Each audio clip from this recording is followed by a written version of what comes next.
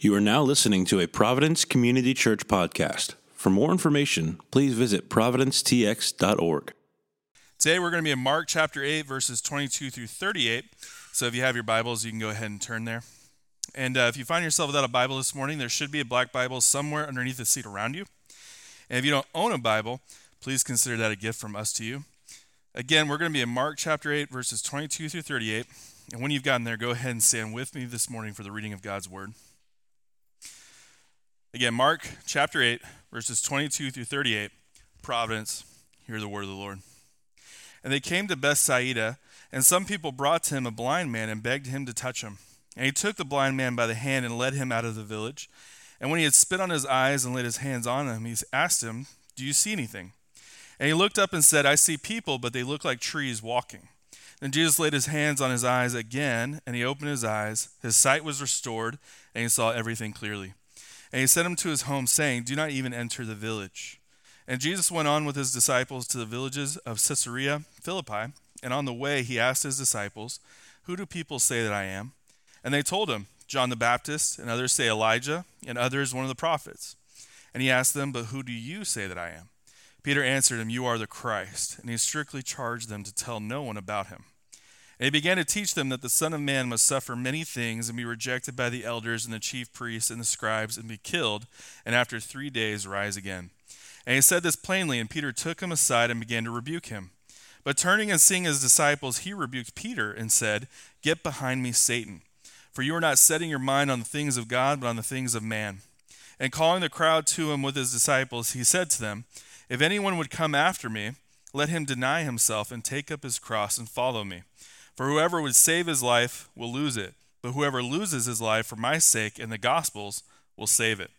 For what does it profit a man to gain the whole world and forfeit his soul? For what can a man give in return for his soul? For whoever is ashamed of me and of my words in this adulterous and sinful generation, of him will the Son of Man also be ashamed when he comes in the glory of his Father with the holy angels." Providence, this is the word of the Lord. Thanks be to God. Y'all may be seated.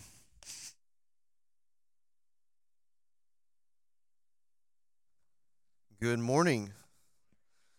It is good to see each and every one of you. I am thankful to be here, being able to preach this morning. My name is Gaston. I'm one of the pastors here at Providence Community Church. And as Scott said, we're going to be continuing our series through the book of Mark. And so this morning we have a lot of text to cover. Normally for the biblicist inside of me does not like to cover this amount of text in this short amount of time. The truth is that we're about to go through 4 different passages. Each one of them could be their own hour-long sermon.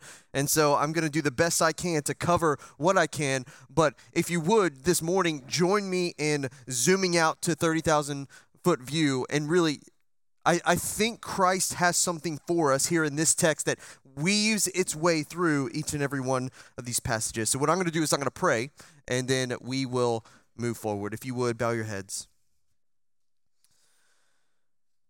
Father God, we come before you and we rest all of our worries, all of our fears, all of our anxieties before you. God, there's no other place that we can go this morning than to your word, the only perfect thing that we have in our hands. And so, God, we just pray that our eyes would be open to see and our ears would be open to hear and our minds would be able to understand just how good of a God you are. And so, God, as we learn what it means to be a healthy disciple and what it means to follow a king, God, we pray that you would convict the areas that need correction, and you would encourage the areas that we have been faithful, and most importantly, by the power of your Spirit, that you would incline our hearts to you. God, if there's any part of us that is resistant, my deep and abiding prayer is that you would override it. The most loving thing you could do is to override any resistance against you and to make way for your perfect presence in our lives. So God, we love you and we praise you. It's in your wonderful name we pray. And everyone said, amen. So for about 6 or 7 years of my life, I swam competitively. I I wasn't always the fastest person. Couldn't always jump the highest, wasn't always the strongest. I felt like I was a little bit above average in those, but could never hang with like the elites. And so it was like perpetually frustrating for me because I felt like I could beat like 70%, but that last 30% were always just beating the crap out of me. But swimming though came very easy. It didn't come easy the first year. Swimming's difficult even by itself, but after that, things started to flow very simply. And swimming it's a difficult sport. It's comprised of 4 different strokes. You have freestyle, breaststroke, backstroke, and butterfly. And it's difficult on its own because at the end of the day, you're doing a full body workout and you're holding your breath to do it in an environment that you're not made to be in. So it's a very difficult sport on its own, but butterfly is the hardest of all the strokes because you're using the entirety of your body all at one single time, and it requires incredible technique. It's really taxing, and you might be able to get the undulation down that gets you to move efficiently, but in order to fully master it, which is when you use the double kick to be able to run with the elites, that's when you actually get it. But that's a hard thing to get because it takes years of practice to get it right. But I remember the first time that it clicked. Because up until that moment, I could never quite get the undulation of butterfly right. I just looked like a worm on a sidewalk trying to make its way across. It was really weird.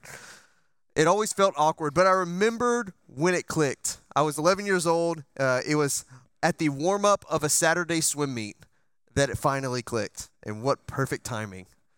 Because I remember being in that warm-up, and figuring out how to get that double kick going felt like Thanos getting the stone in his gauntlet.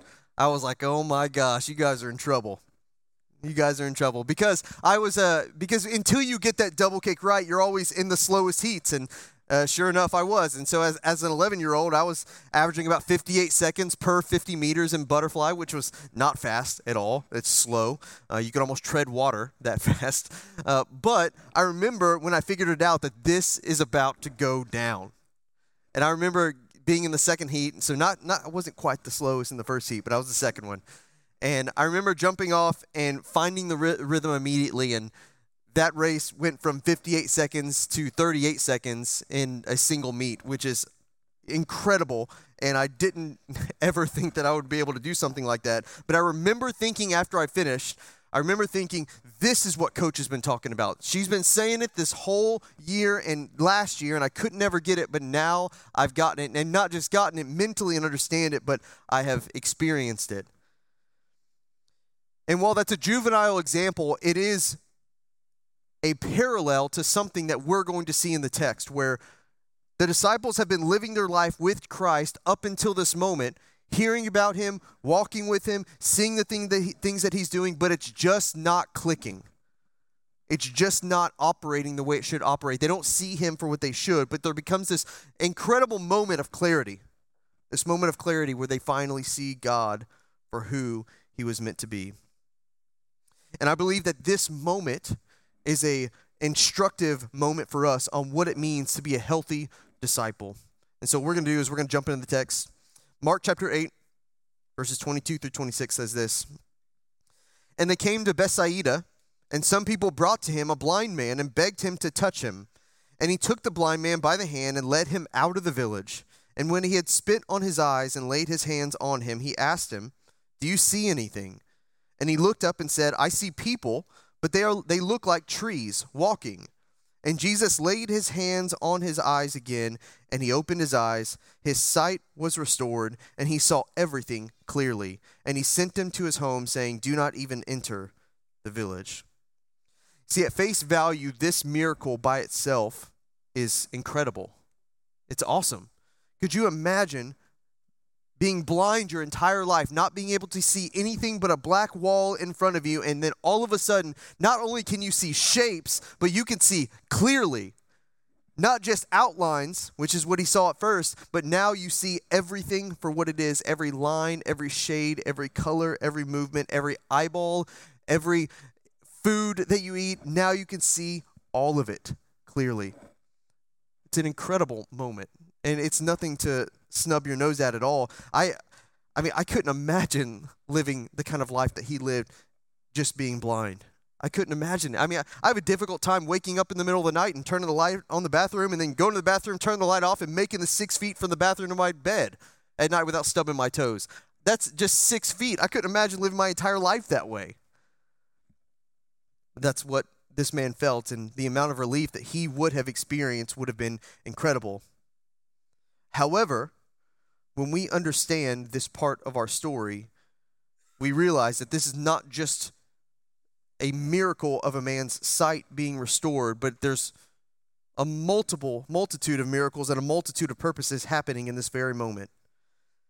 In context, this miracle is less about a man physically gaining sight and more about the disciples spiritually gaining theirs. So what's happened up until this point is that the disciples have experienced Jesus healing people, casting out demons, feeding thousands of people with minimal food. And even though the disciples had seen all of these things, they still didn't get it. And even on the text that Eric preached on last week, it ends with, do you not understand? Do you not understand what's going on in front of you? I mean, Jesus is looking at them after all these miracles have happened, and he's saying, why are you still talking about loaves? The loaves themselves was not the point. It was the man that multiplied the loaves. It was the man that fed the thousands. You're still talking about the gift, but you haven't addressed the fact that there's a giver behind it. And so he lists off these litany of questions to them where he's saying, do you not have eyes? Why don't you see? Do you not have ears? Why don't you hear? Do you not understand what I'm talking about? And the truth is that no, they didn't. They didn't understand. And then it ends on that question and jumps right into this passage where this blind man is seeing. And the miracle that we see in this passage serves as a triple entendre of purposes. On the one hand, yes, it's a blind man having his sight restored. But on the other hand, it's seeing the transgression from the Old Testament way of seeing things to the New Testament clarity. But see, before Christ, they could only look towards what God had in store for them. They could only lean on the prophecies. They could only lean on what men of God led them to see. In the case of this blind man, it's like they only saw in shapes and forms and lines. That's it. They couldn't see clearly. And then Christ comes onto the scene. And now we're able to see in color. Now we're able to see every line. Now we're able to see what all of that other stuff was meant for. All of those other prophecies and moments and events were lined up to be.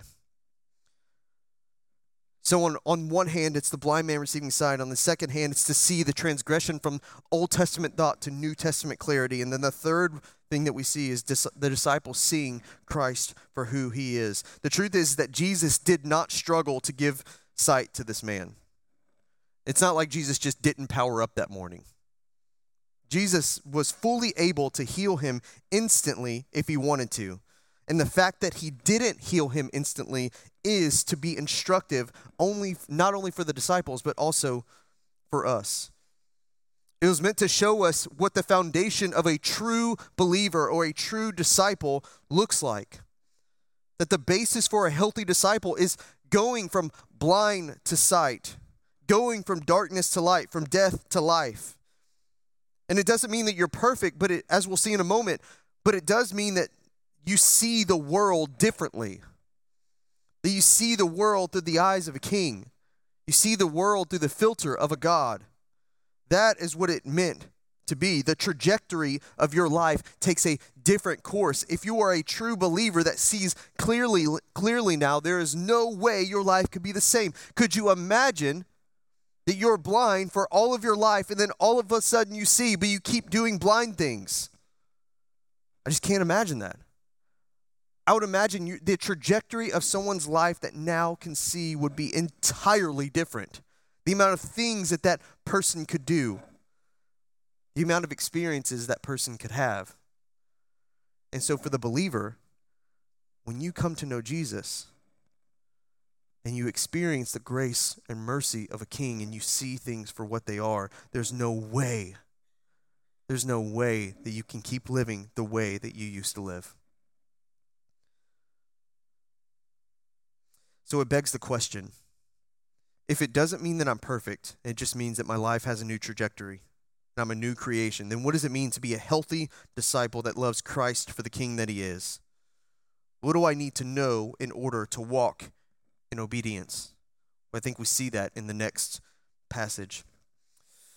Mark chapter 8, verses 27 through 30. And Jesus went on with his disciples to the village of Caesarea Philippi. And on the way, he asked his disciples, "Who do you say that I am?" And he told them, "John the Baptist, and others say Elijah, and others one of the prophets." And he asked them, "But who do you say that I am?" Peter, of course, answered him, "You are the Christ."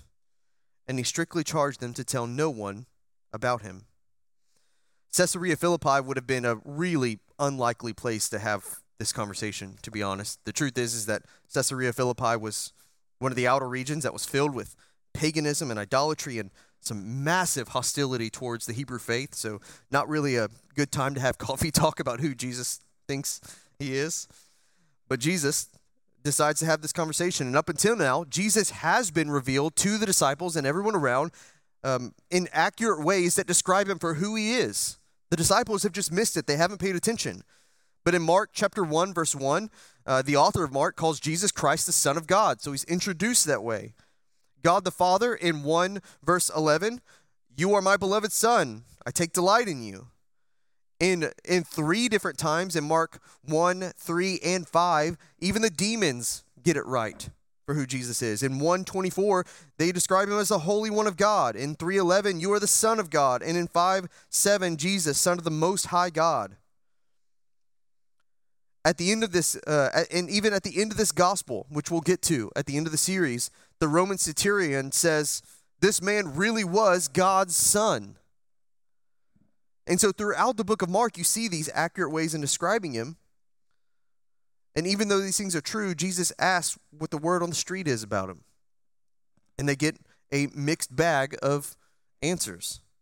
Some say that you're Elijah. Some say that you're John the Baptist. Some say that you're one of the prophets. And the truth is that this is a flattering crowd to be in. If you're us, it's a flattering crowd. It's a great crowd. John the Baptist was the greatest man to ever live, according to Jesus. Elijah was a prophet that never died, taken up by chariots of fire. What an incredible moment that would have been, like Hunger Games. It's awesome.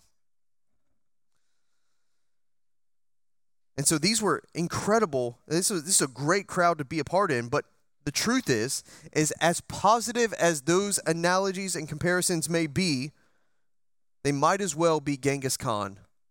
They might as well be Hitler. They might as well be Napoleon in terms of comparison. Because the truth is that if you're not describing Christ for who he is, you might as well be whatever it is. It's not him. There's 2 categories when you're describing God. There's God himself and everything else. Spurgeon talked about what it means to be close and how close doesn't count and can have dangerous outcomes. He talks about discernment this way. He says, discernment is not knowing the difference between right and wrong. It is knowing the difference between right and almost right. That's true discernment. True discernment means, no, that doesn't quite hit the way it needs to hit. No, that doesn't quite accurately describe the God of the universe. Because even being just a little bit off, and this is what we learned in 2 passages ago. Actually, no, it was last week. A little leaven leavens the whole lump, leavens the whole bread. Just a little bit, even just a little bit, you're off. Even just a little bit, you're wrong. Being a Christian means serving the King who's outlined to us in the Bible. He's not merely a good moral teacher. He's not merely a wise counselor. He's not merely a great man. He's Lord. And anything short of Lord misses it. All of those things accurately describe aspects of who Christ is, but they don't encompass him. He is first and foremost God of the universe, Lord and King. That is his rightful title. So what is the first step we need to be a healthy disciple? This leads me to point number 1. Healthy disciples serve the King. And we serve the King best by knowing and revering who he actually is. We don't treat him how the other people want to treat him. We're not going to extol him as a great teacher merely, or talk about him as a wise counselor or a good moral man. That's not what we're going to do, because he's not just those things. He is Lord of the universe, and he directs our paths. He's a part of the creation story. He's existed forever and always will. He is divine in the flesh, God amongst us, creator of all things, king of the universe. He is who the prophets refer to, who Elijah looked to, and who John the Baptist preached about. That is his title. There's no other title fit for him.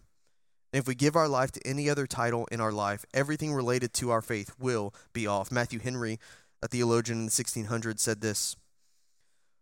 This question about who Jesus is, this is a question we should, every one of us, be frequently putting to ourselves. Who do we say? What kind of one do we say that the Lord Jesus is? Is he precious to us?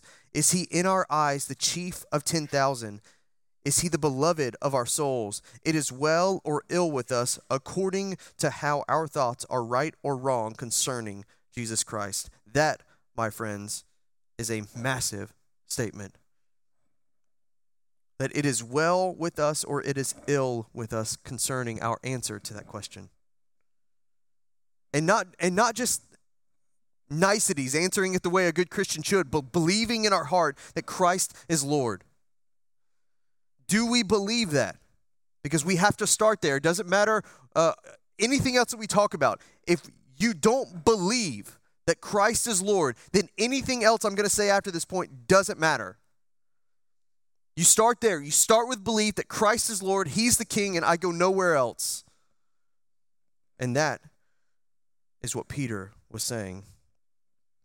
That is what Peter was saying when he said that you are the Christ. And better translated, you are the Messiah. It's the first time that Jesus is called it directly.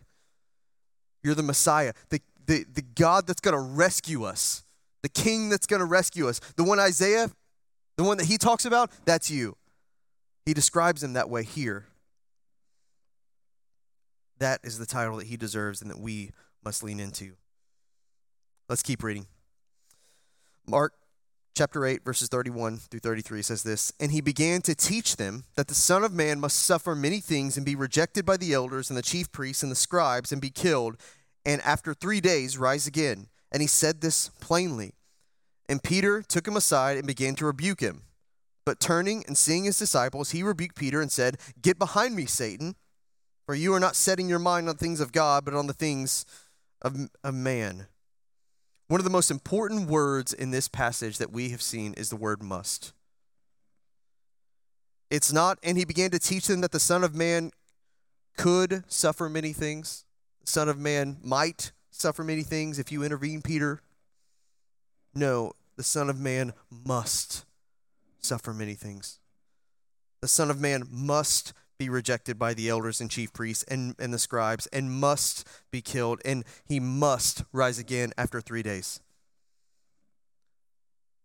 That word must is vital. It is necessary. It is what the scriptures have promised. It's why he came. This is sin's payment demands. This is what sin's payment demands, and we cannot provide it. Christ is the only one that can. This is where the law of God and the love of God meet together in this word, must die and must rise. This is where we see both law and love meet. This is where judgment and grace meet. If we rob the word must of its meaning at all, you empty the gospel and the cross of its glory. And that is what Peter was trying to do, even if he didn't know it. The truth is that God often prescribes ways of doing things that are hard and difficult to endure, but they're always clear. They're always clear the direction that he's leading. For us, God is never flippant in his sovereignty and decision-making.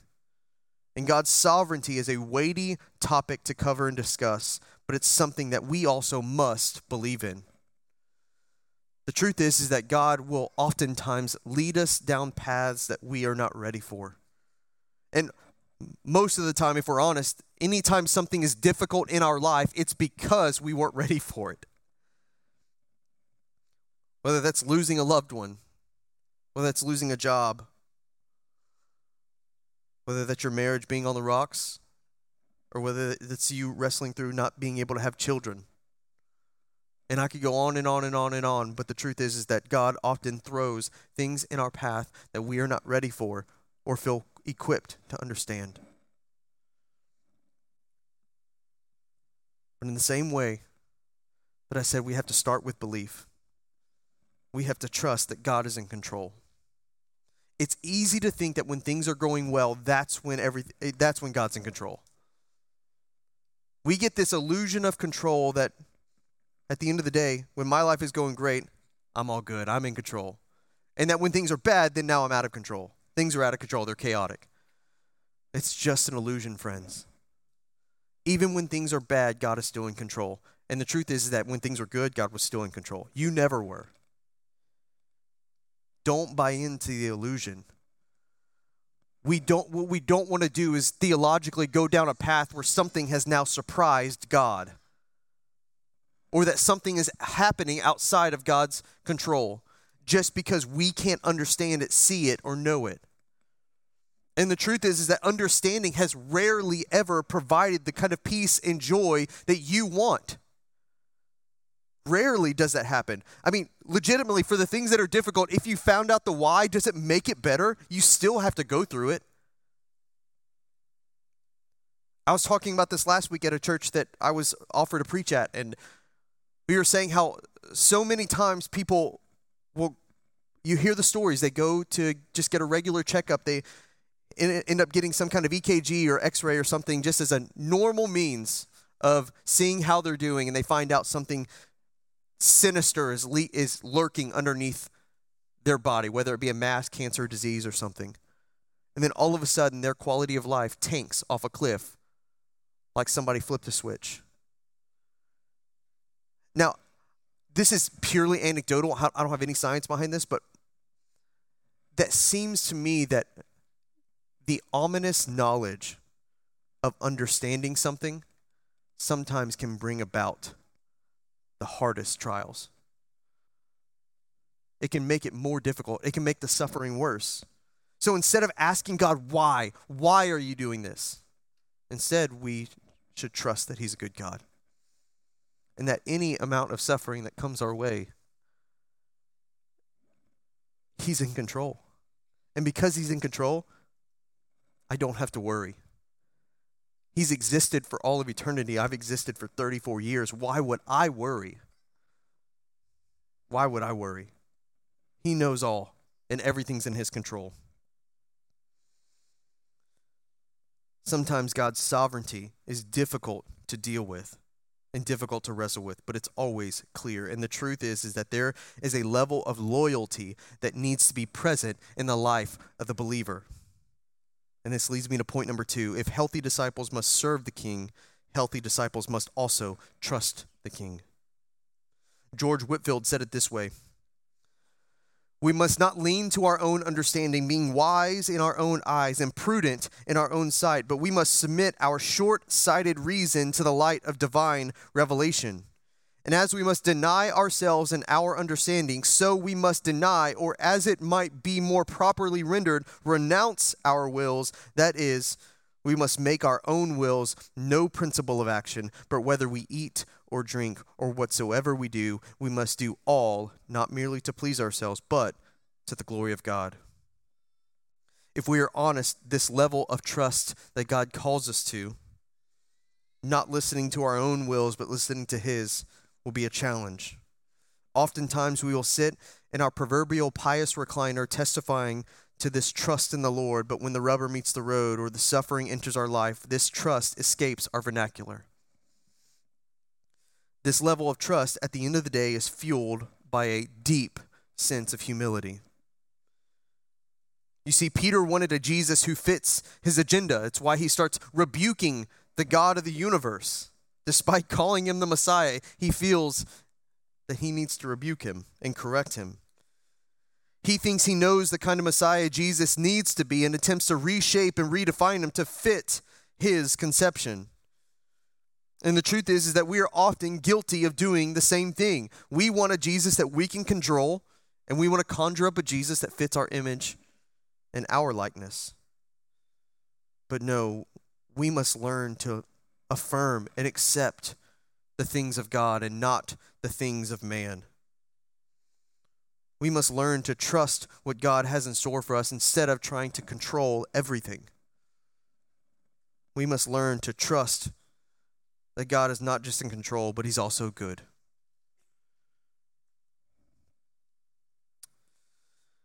The truth is that we may not fully understand this trust. We may not only fully understand this plan, and even more honest, it may not even be easy or safe. But the truth is that it will be best. In fact, even better, it'll be perfect. God's will be perfect, regardless of what he leads you down. You may not be able to see the outcome or the other side of the tunnel, but there is goodness in it and through it and at the end of it. Let's keep reading. Mark chapter 8, verse 34 through 38 says this. And calling the crowd to him with his disciples, he said to him, if anyone would come after me, let him deny himself and take up his cross and follow me. For whoever would save his life will lose it, but whoever loses his life for my sake and the gospel's will save it. For what does it profit a man to gain the whole world and forfeit his soul? For what can a man give in return for his soul? For whoever is ashamed of me and of my words in this adulterous and sinful generation, of him will the Son of Man also be ashamed when he comes in the glory of his Father with the holy angels. Jesus didn't just stop at the announcement of his propitiation for believers. He didn't just stop at his death and resurrection. That good news is meant to be water to our souls, but it's not the place that it rests. It doesn't merely pool up inside of us, but instead he gives a commission to us. That water doesn't just pool inside of us, but it flows outward. He bids us to follow him. On April 17th, 1998, Linda McCartney, wife of Paul McCartney of the Beatles, died. Newsweek concluded its article on her death by saying, the McCartneys had all the money in the world, enough to afford their privacy, enough to give them beautiful views, but all the money in the world wasn't enough to keep her alive. And as hardcore of a statement that is, it points to what Christ is talking about here. There's nothing that we can provide that will afford our soul. The point isn't that wealth is bad. The point is that a life given over to the way of the King is significantly better. A life that is built around comforts, efficiency, and niceties will never provide the nourishment of the soul that you and I long for. It doesn't matter how neat we make everything. At the end of the day, it has to be faithful. It has to be obedient. It doesn't matter how neat and efficient it is. It doesn't matter if it's comfortable. It has to be obedient. It has to be loyal. It has to be faithful. The only way that there is the way of the King, is the way of Christ. Now, what is that way? It leads me to point number 3. If healthy disciples serve the King and trust the King, point number 3, how is that trust enacted? Healthy disciples die for the King. And this isn't some kind of bid to tell you that you have to sell everything that you own, but it is a bid and clear bid to die as the believer, to die to self, that your life is not meant to make your life neat, your life comfortable, and your life prosperous and good. Instead, it's meant to glorify a good God, a good guy who has provided for you and made a way for eternity. Your home is not here. Your home is further beyond the skies. And your job is to talk and proclaim that kingdom. And so Christ dying for you on your behalf is not merely a description of what he's done. It's also a prescription for how you ought to live. Your life for others. Your life for him. Your life for others. It's why Christ gives the great commandment to love the Lord your God with all of your heart, mind, and soul, and then love your neighbor as yourself. It's a dual commandment. If you love God with everything, you will love your neighbor as yourself.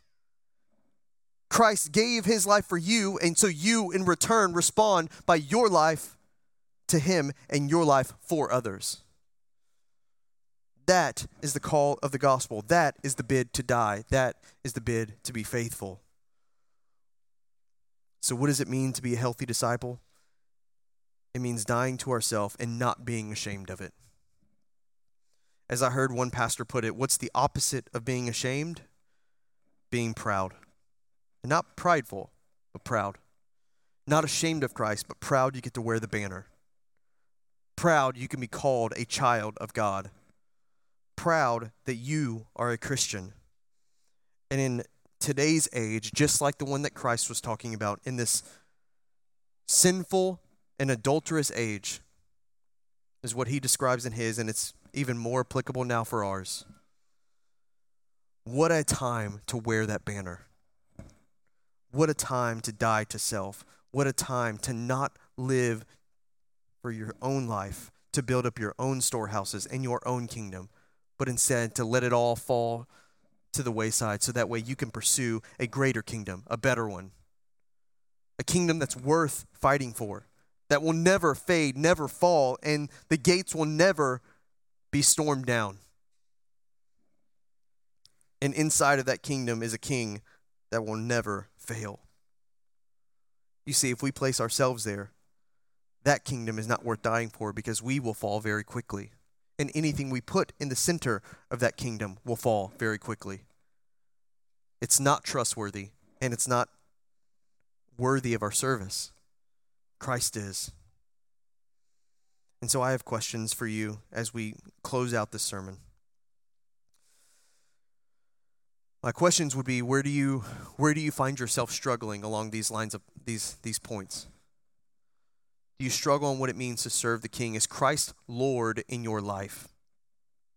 If you're a believer, have you allowed him to reign over all of your decision making? Have you allowed him to factor into every single thing that you do, whether it be from job, family, church, or whatever it may be? If you're not a believer, what is stopping you right now from trusting in Christ as Lord? You're here this morning. You're here, which means you're not here on accident, which means I would make a guess that Christ is bidding for your soul this morning. Or is it that you struggle to trust God?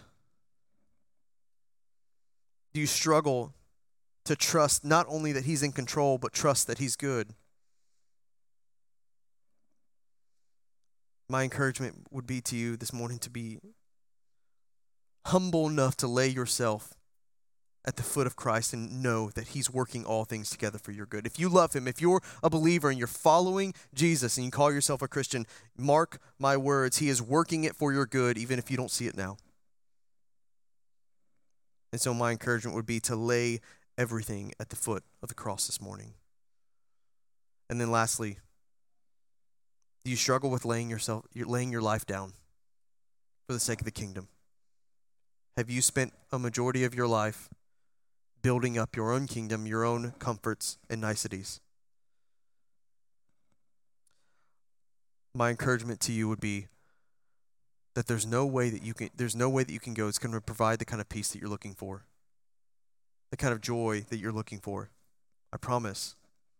Psalm 16 tells us that it's in your presence that there's fullness of joy.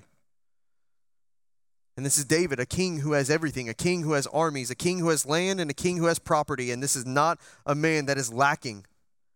But he says that it's in your presence that there's fullness of joy, not in those things. So my encouragement would be to look to the God who's given everything up for you and that you might give everything up for him. Let's pray. Father God, we come before you this morning, and being a disciple is not easy. We acknowledge that this morning. We acknowledge that dying to ourselves and trusting you and serving you is not without its difficulties. And so, God, we ask that where it's difficult to trust, you would give us humility. Where it's difficult to die to ourselves, would you give us the courage? And God, where it's difficult to call you Lord, we pray that you would help us.